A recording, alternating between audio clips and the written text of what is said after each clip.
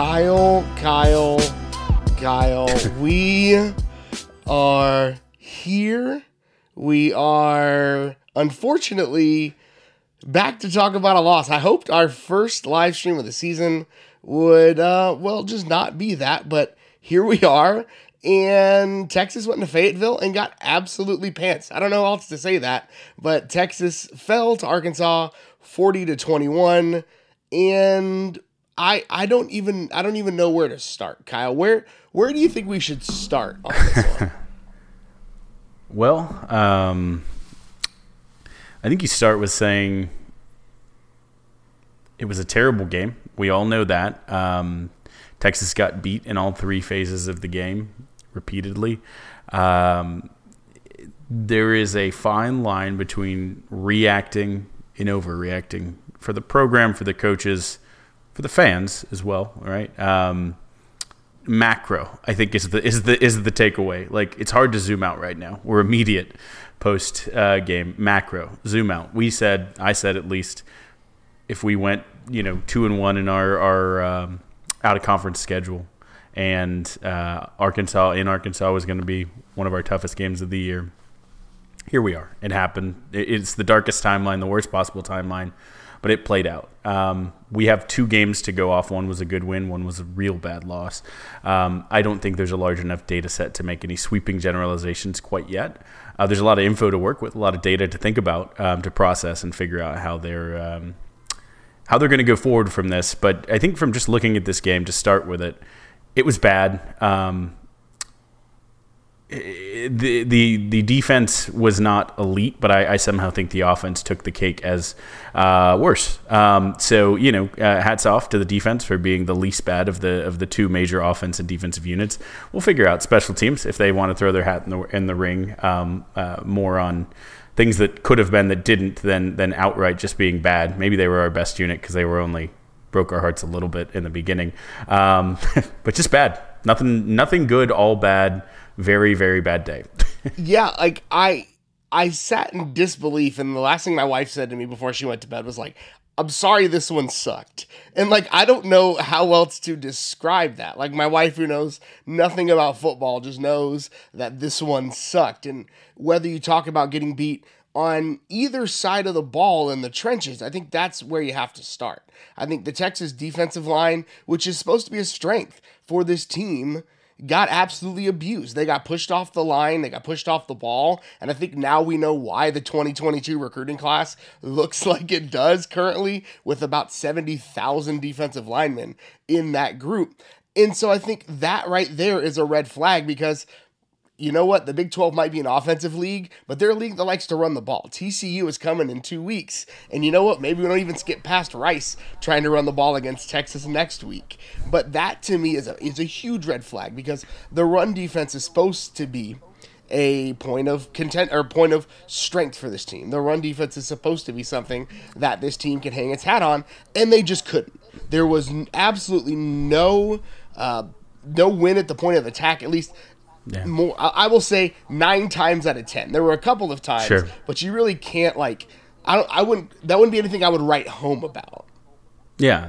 I mean, they had 6 tackles for loss in the first half, even though they were getting dogged.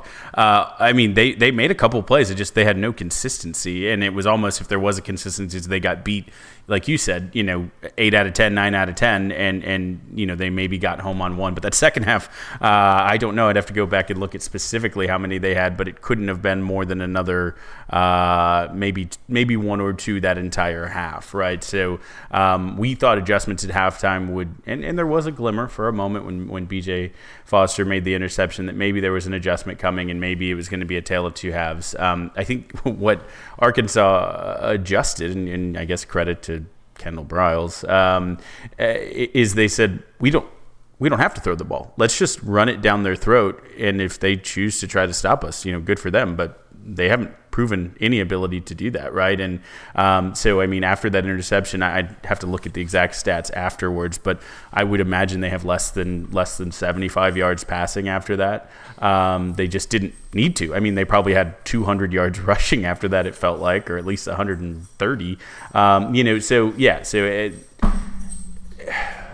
A lot of our expectations and a lot of our prognostications and projections for the season were based on a strong defensive unit, but a strong defensive line, especially that being our deepest and most talented unit. I'm still not ready to write them off, but I do think that hopefully, again, this serves as a scheme change, a wake-up call, a kick in the pants, a something. Who is it that's going to step up? Who's going to be the guy who steps up? Is it one of those more veteran guys? Is it one of the transfers? A young guy who just, says, I'm the best player here and I'm just going to take it. Whoever it is, let's see it in real life, right? Because it's been a lot of talk and a lot of hype videos in the offseason, and it hasn't really shown itself out so far. Linebackers were okay, I guess. They had a tough assignment. Defensive backs, okay at times. I think Jamison got roasted on I didn't even see if it was a double move, just a straight up. There was a blitz on that side of the field, and he got caught looking in the backfield, and I think so. Yeah. Again, that happens. It's tough. It's tough when you need all 11 of your guys to try to keep them under 300 yards rushing. So I get it if you're stepping towards the line of scrimmage. I mean, that's offensive play calling 101. It's going to happen. I mean, I think you put it on the front, box more than you do the defensive backs, and they had an interception. So okay, they were our best unit on the defense. You want to talk about our putrid offensive output, Gerald? I mean, we can. I don't. Where do you like? I'm in shock almost. Like I just didn't like. You and I are notoriously optimistic. You and I, that's how we skew.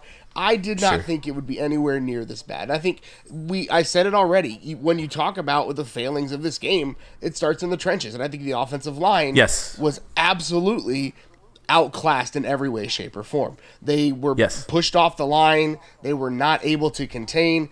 I mean, Arkansas was able to generate a lot of pressure with three down linemen rushing on most passing downs. And when that's the case, whoever the quarterback is, regardless of whether or not you go with the freshman or you go with the upperclassman, when the other team is able to generate pressure with three guys, that ain't going to get it done. Now, that being said, I do think we can talk later, and we'll probably talk more as we rewatch the game and digest it, about the differences between the two quarterbacks when they face pressure. But when push comes to shove, whoever's back there, you're not going to be as successful as you can be if you're having to run for your life every week. We saw it in the Super Bowl, right? Best quarterback in football today, Pat Mahomes, was not able to do anything. He was running for his life the entire time. And that, to me, is the differentiator in the game. Yeah, it's 100%. I think the offensive line was our by far worst unit of performance maybe I've seen in the past few years of time. I mean, this was... Which is saying a lot. Correct. This was as bad statement. as bad a butt kicking from one unit just coming out, outside of a couple OU games that we just got run off the field, and sometimes those, were impetuses to coaches losing their jobs, which is not what's being advocated here. I mean, no. Remember I said react, not overreact. But yeah, I mean, there has to be some incredible wake-up calls, some incredibly uncomfortable film session, and some changes. I don't think you can play the same starting five next week and expect, it'll just be better. Arkansas was that good. Arkansas was good. Hats off to him. Barry Odom, incredible performance. I think the caveat to all of these things we're talking about today is that there's a hyper multiplier. Like, they came in, whatever talent level Arkansas had, they played Super Saiyan today. They came in and they won the game before it started. I think we realized that pretty quickly. They absolutely were playing at full speed downhill. I think someone tweeted at us saying it was like Tecmo when they picked your play and they just broke through and knocked your guys down. That's what it looked like. And they really were playing hair on fire downhill football. The only player on the Texas team defense I saw even remotely resemble that was Josh Thompson play downhill a couple times and BJ get the interception and another tip in the end zone. Those two guys played full speed a couple times. Didn't feel like anyone else played downhill, played, the way that every Arkansas player was playing. It didn't matter. Bumper Pool was out a half. The Arkansas defense just played downhill and just ran through. And they said, you know what? We're going to take Bijan Robinson out of the game. And no shame to Bijan. I mean, the guy was tackled at the point of attack every single time. The fact that he got 69, I think, yards, was just incredibly due to a nice performance by him, just, getting yards after contact. I mean, it was nothing on him, nothing he could do. But that line just if that performance from our offensive line was what we saw, then the 8 and 9 win projection should be closer to 6 or 7 wins. And I'm, again, not overreacting because I think corrections can happen. But if they don't, and that's the offensive line play, there's only so much a running back can do, only so much a quarterback can do getting out of the pocket. You can't have an offense where you literally start the play with 3 guys sprinting full speed into your backfield. It can't happen. You cannot run a successful offense. Nothing Sark can scheme. Nothing Card or Thompson can do with their feet. Nothing Bijan with all of his miracles can do. You can't do it. It can't happen. No, not at all. Like when I want to go back and I'm going to look at some advanced stats this week. They usually hit on Monday or Tuesday, but like I want to see what the line yardage was in this game because I would anticipate it's going to be the lowest we've seen in a very, very long time because the offensive line was not generating any sort of space for anybody to do anything. On Bijan's biggest run of the night, he basically had to break a tackle in the backfield, cut completely across field, and make something happen. And that is not sustainable football when you're playing. And the key block was from Jordan Whittington, which is the best play he made all night. Was a block on that run. It wasn't even a lineman who made he got through, but the last key block on that, yeah.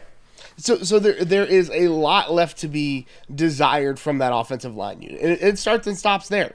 And so I think we'll probably see, I don't know if we see changes.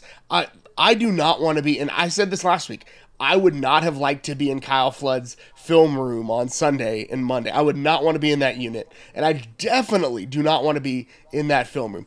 Kyle Flood and Bo Davis are going to use up all the 4-letter words in Austin. Like nobody else in Austin will be allowed to cuss for the rest of the week because of the things that Bo Davis and Kyle Flood are going to say in those film rooms. And they absolutely should because that is an inexcusable performance. Every other part of the game suffered because of those 2 units. Every other aspect of what Texas tried to do schematically suffered because of those performances. And you even saw the frustration from the coaching staff. I can't repeat what Sark said, but early some of the miscues, somebody ran a route too short and he said, run the blanking play, right? So like that was a lack of preparation from the players and lack of taking the coaching. And so there's a lot left to be desired. And that feels like rinse and repeat from what we've been saying for 3 to 4 years already. And so there need to be some drastic, and do not hear us advocating for changes at all, right?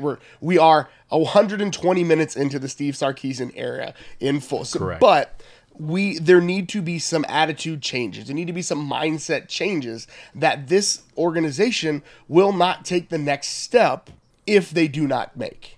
I mean, what did we say when we brought Steve Sarkisian in, right? We had a coach who kind of was stubborn and refused to his own detriment, listen to the other voices in the room to make changes where they needed to be. I think what we're hoping to see from Steve Sarkisian is that he has a game plan. He has a way that he wants the offense to work.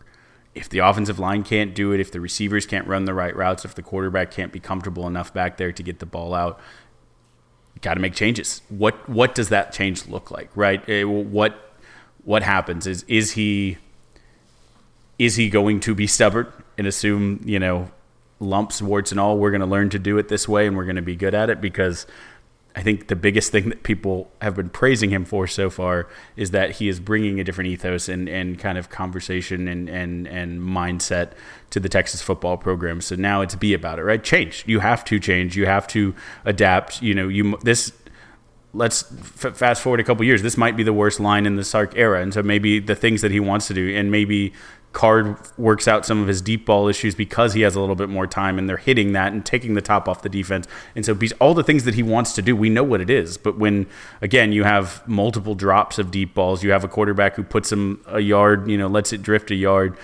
that changes everything. Like you think about all those Alabama teams, all those teams, it was the ability to hit that deep shot, that ability to do that does not let 7 Arkansas players immediately, just get ears down into the backfield trying to take away the run, because they can't. Because the bigger threat is that they're going to complete 40-yard bombs over the top of you. And when that was completely nullified, I think all the best efforts in the world couldn't have got them where they did. But again, we have a lot of time, and we'll break it down further on the podcast about, you could pick a receiver, you could pick a quarterback, you could pick anything, but you can trace it all back. Again, you could pick a missed coverage on the defense, but you could trace it back to, well, there was a blitz here. Hey, there was a missed block here. Hey, you have to have some context and some nuance, and we'll do the work and we'll break that down a little bit. But just from a immediate reaction, this was not good. There were problems, but if you play with heart, and there were two teams playing that hard, and you lost a game that two teams battled it out, and Arkansas was the better team, you feel better. When you go into someone's house and they just look like they want to be there so much more than you, they want to win, it means so much more to them. And again, we've talked about their biggest rivalry is Texas. I had two people text me asking, is this a rivalry from the UT side? But that's not okay to ever have someone want it more than you, right? It doesn't matter who you're playing. Every game is the most important. Every Saturday is the most important. You have to have that mindset. No one should out-desire you. And until Texas gets that mentality, until whatever the past 10 years hasn't taught them, they learn that you have to be the hungrier dog in the fight, we're going to have some lumps. And we're going to have some not fun games to come and break down. But we'll do it because we love you guys. The first of the not fun games that Kyle and I will self-flagellate and get on this live stream and just try to unpack and work through all of the junk. So we will be back on Tuesday in your podcast feeds. You can check us out at Burnt Orange Nation. If you prefer the voices without the faces, who would blame you? But you can check us out on the podcast feed. You can also follow us on Twitter at Longhorn Pod, on Facebook and Instagram, The Longhorn Republic. Thank you all so much for joining us. We will be back on Tuesday, and we'll see you for another live stream next Saturday. Have a great Sunday, and hook 'em. Horns always up no matter what happens. Hook 'em.